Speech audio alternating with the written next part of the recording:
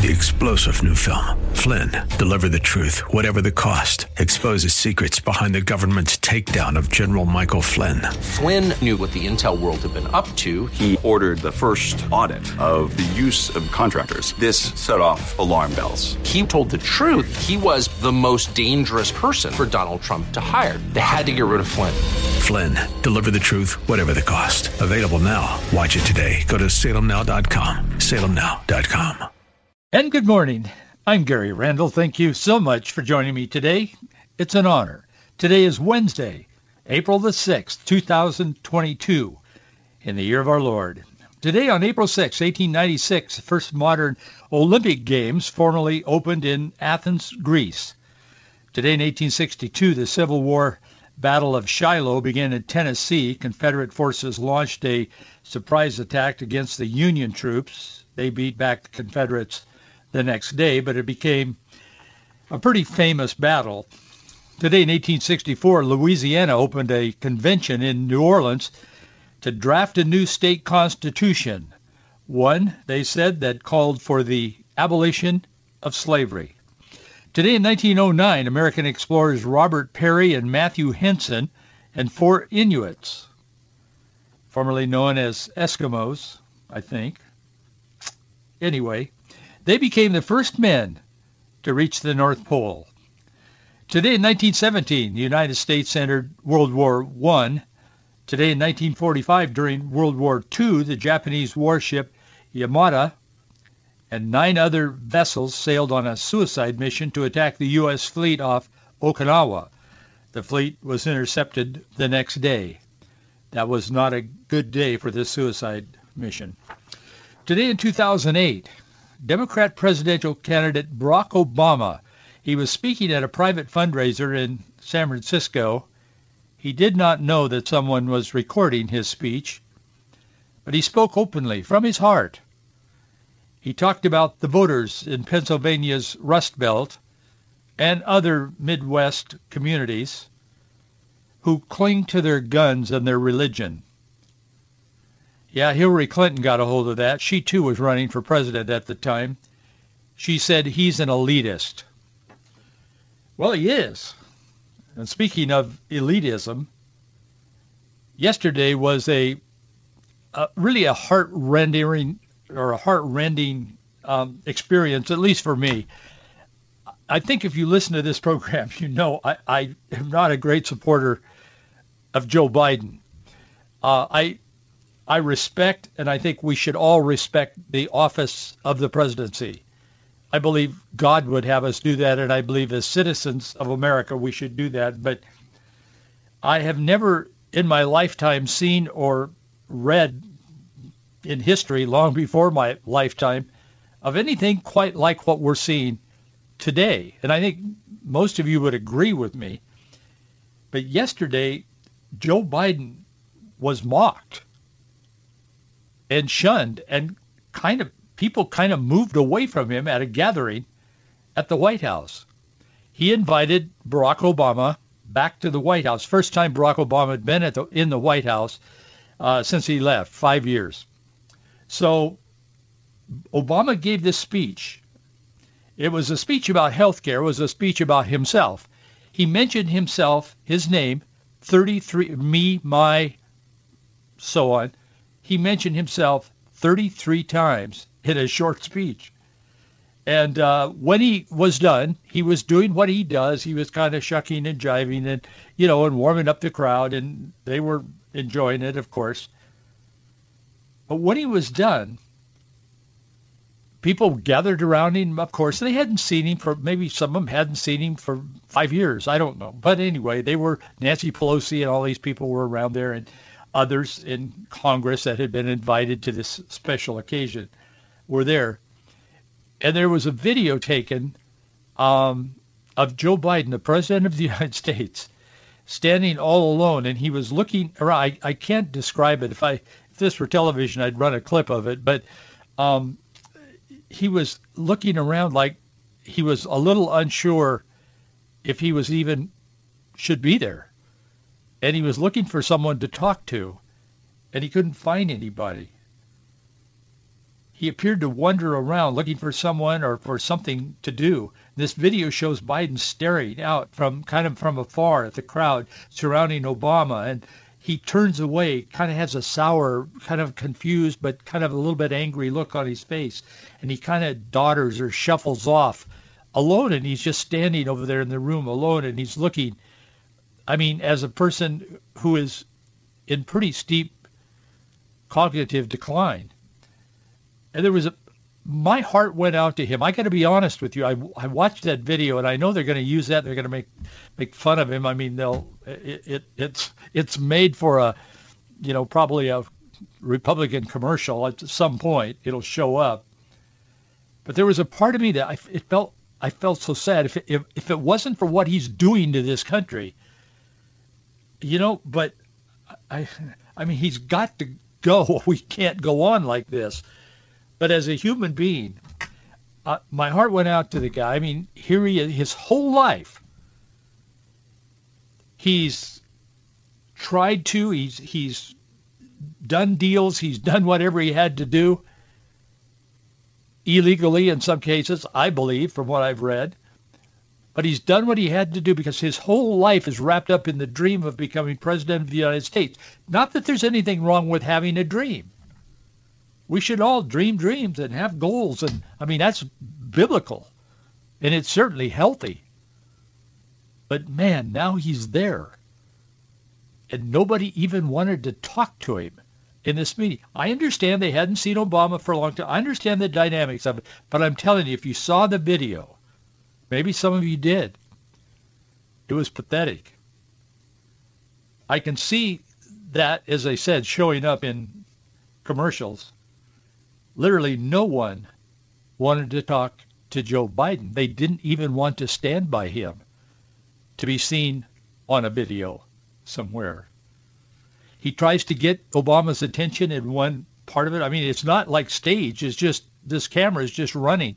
He walks over there and he sort of, he doesn't push Kamala Harris, Vice President Harris, out of the way, but he kind of crowds past her and he puts his hand on Obama's shoulder and he tries to kind of turn Obama around so they can kind of be buddies and they can appear to be more the center of the attention there. And Obama doesn't even look at him. And Biden says something. You can't hear what he says, but you can see his mouth moving. He's talking to, he says something to Obama, and Obama just ignores him. It's pathetic. And it shows the elitism of Barack Obama. He is full of himself. There, if you ever doubted that, if you watch that video, he is all about Barack. There's no question about that. Boy, we live in challenging times. We live in unusual times, perilous times, the Bible calls it. They are indeed.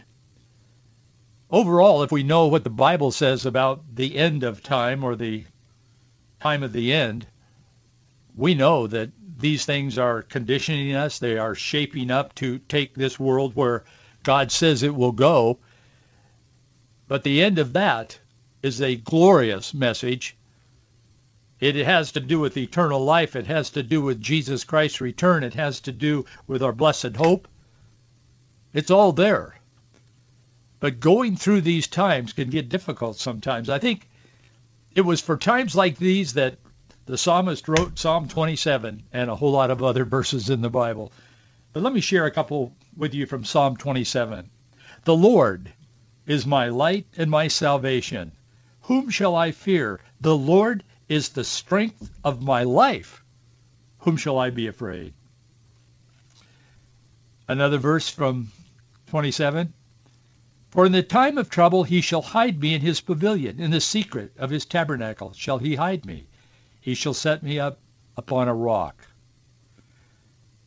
And now mine head shall be lifted up above my enemies around about me. Therefore will I offer in his tabernacle sacrifices of joy. I will sing praises unto the Lord. Another verse from chapter 27. Teach me thy way, O Lord, and lead me in a plain path, because my enemies deliver me not over the will of mine enemies. For false witnesses have risen up against me, and such as breathe out cruelties. I had fainted unless I had believed to see the goodness of the Lord in the land of the living. And finally, verse 14, wait on the Lord, be of good courage, and he shall strengthen thy heart. Wait, I say, on the Lord. The reason we're told to wait on the Lord so often in the Scripture is because God has a plan, and he's never late and he's never early. He's right on schedule, because God is in control of all of the events that are happening, because God allows or does not allow all things. He is either the God of the Bible who spoke into existence the entire universe, or he is not. I believe with all my heart he is, and therefore he is in control of all things all the time. And sometimes we don't understand. And that's when it's even more important that we turn our eyes and our heart upon him and his word, even when we don't understand everything that's going on around us. Why do evil people, why are they able to get control of a government? Why are they able to ruin a country? Why are they able to kill babies that are unwanted? I don't know. But God allows and God doesn't allow, but he is in control. Senator Patty Murray sent out a tweet yesterday, or Monday actually. She said abortion bans like we're seeing in Idaho and Texas and elsewhere are dangerous. They're cruel. They hurt patients. I thought, Patty, are you aware of what it does to a baby? It's well established that an unborn baby that's jerked out of its mother's womb and killed feels pain. Not a thought on the left. She said, that's why I'm fighting to protect the right to abortion at the federal level. That was the most important thing that woman wanted to say on Monday. Abortion bans like we're seeing in Idaho, Texas, and elsewhere are dangerous. And that's why I'm fighting to protect the right to abortion at federal level. That's what she did on Monday and probably every day of her life. Fights for abortion. Because if they don't have abortion, it's cruel and it's hurtful to those who want the abortion with no thought for the child. That's pretty pathetic. Boy, she would have had a really bad day if she'd have been in Oklahoma. The Republican-led Oklahoma State House passed a near-total ban on abortion this week, except in cases where the pregnant person's life is endangered. The bill includes, if anyone who performs an abortion would face that is, brought before the courts, will face up to 10 years in prison and up to $100,000 in fines. The bill was first passed by the Oklahoma Senate last year, but it was brought yesterday, by Republican lawmakers back to the House, and it's approved, and it's headed to the Republican governor, this Kevin Stitt, who was committed to signing any anti-abortion legislation that comes across his desk. He said, I want to be, and I believe I am, the most pro-life governor in the United States. And there's more. Patty can be thankful she lives and nests herself in Seattle, which it is Seattle that elects her, as you know, and not Oklahoma. In Oklahoma, where the wind comes sweeping down the plain and the waving wheat can sure smell sweet when the wind comes right behind the rain. She wouldn't do well there in that state. The state Senate has already passed the so-called Oklahoma Heartbeat Act, which is a near duplicate law of a Texas ban, allowing any private individual to sue doctors who perform abortions after fetal cardiac activity, heartbeat, can be detected. Typically, that's around six weeks in term. Maybe we should get a law that we can sue our elected public servants if they advocate abortion because it's murder. I don't know. We'll see what happens. Roe v. Wade is going to come up. I think it'll come up in the near future, and we'll see. I pray that it does, because I don't see how the the Supreme Court as it is presently constructed, even with this new nominee, Ms. Jackson, she probably will, unless God intervenes, and certainly God can intervene, she'll probably be confirmed to the court. I mean, she has the votes, especially with these three coming out now, Romney, Collins, and Murkowski from three Republicans. The people at Catholic Vote, by the way, I read what they write a lot. They're very active and pretty accurate, really. But anyway, it's called Catholic Vote, and it's, an organization that's set up to get Catholics to be sure they vote, and they vote conservatively. And they've been speculating there. Some of the guys that write articles for Catholic Vote, they've been speculating that Mitt Romney's endorsement of Judge Jackson, which he did, and he's voting for her, is kind of a sign, they think, that he's not going to seek re-election in Utah because they don't think Utah can stomach what he's just done. I certainly can't, but I'm not Utah. But they're saying that they think that's a sign that he's not going to run for re-election in one of the most conservative states in America. I pray they're right, but there's Mike Lee and others from Utah that better represents conservatism. And I've often wondered, and I've said it on this program, how does Mitt Romney, how does that square up with his Mormon church? I don't know. The Mormons I know aren't pro-abortion. He is. He is very much so, because he always, he'll tell you he's not, but he always votes in ways that either allow or actually enhance and advance abortion. And he did the same thing with gay rights when he was governor of Massachusetts. It was what he did, but it was also what he refused to do that opened the floodgate on this whole craziness about marriage can be between two men or whatever. It can't be, because God created marriage. Massachusetts didn't, neither did Washington State or anyone else. God instituted marriage, and marriage, you can call it what you want. You can call the sky green, but it's blue. And you can call two guys getting together or two women getting together and say, we're married now, but that's not marriage. It may be a lot of things, but it isn't marriage. Marriage is something that God himself instituted, and it's a male and a female. And they kind of come together and they have kids and they live together their whole life. And that's God's plan. And sometimes that breaks down, but it doesn't mean the plan changes.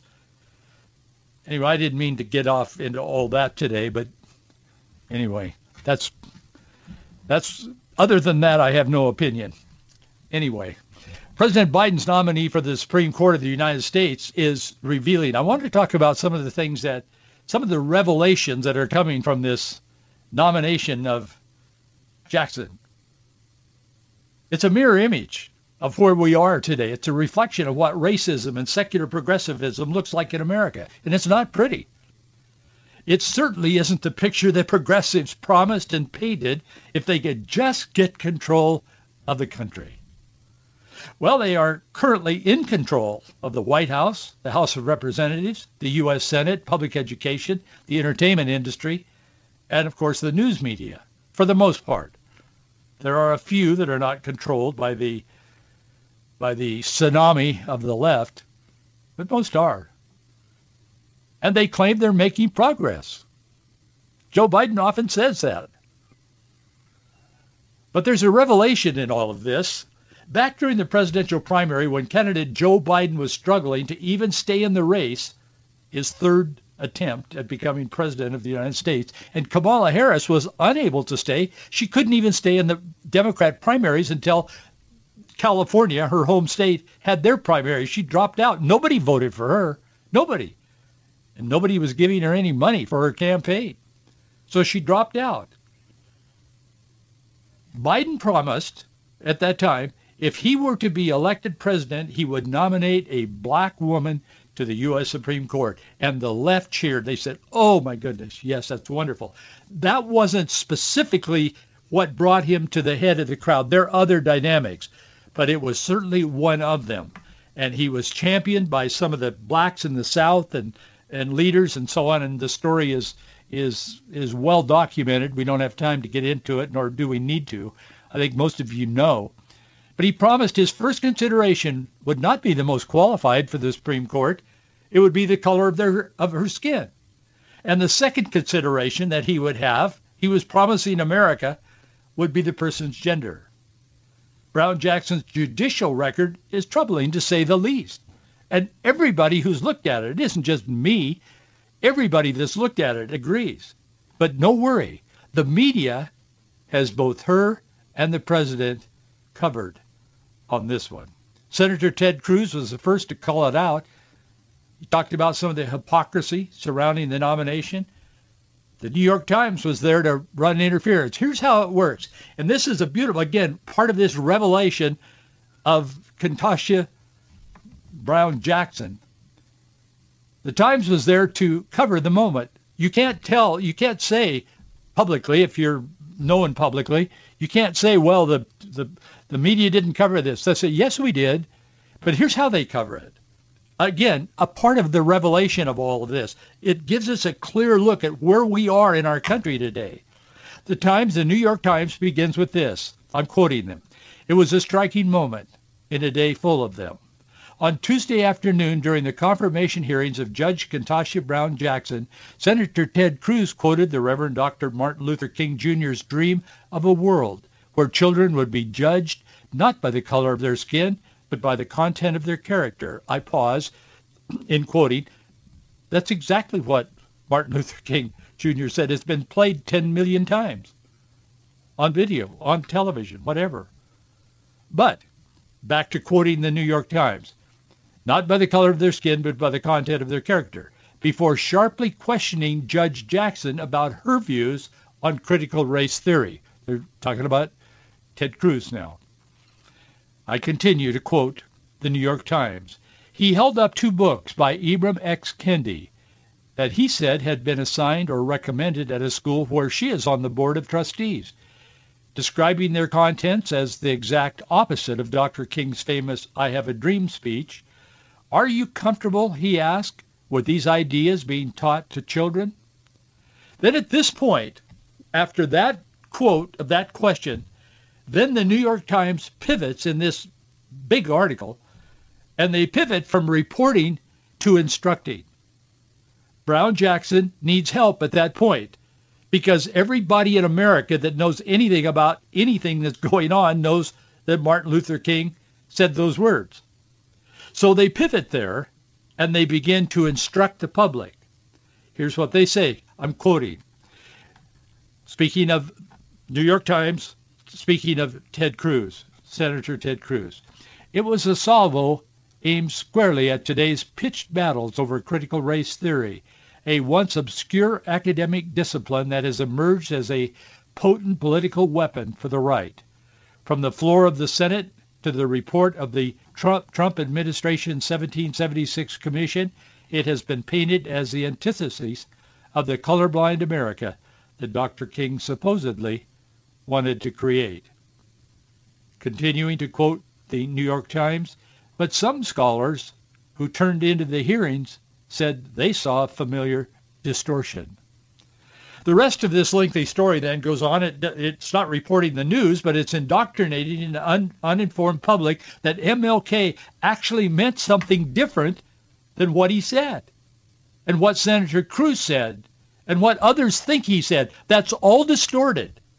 He didn't say that. Martin Luther King, no, he does not want us to see people on the merit of their character. No, he wants us to look at their skin color. I wouldn't believe this if I wasn't looking at the article. As the hearing progressed, the conservative asked more questions about her actual qualifications, while the leftist progressives focused more and more on the color of her skin, claiming those who would not vote to confirm her are racist. It doesn't matter what she believes. Her skin is black. I'm telling you, that's what's happening in our country today. These 3 Republicans, Collins, Romney, and Murkowski, they said, hey, they're virtue signaling. They said, hey, we're not racist. We're going to vote for her. We don't care about the Republican Party. We don't care what our platform says. We're going to vote for her. We're not racist.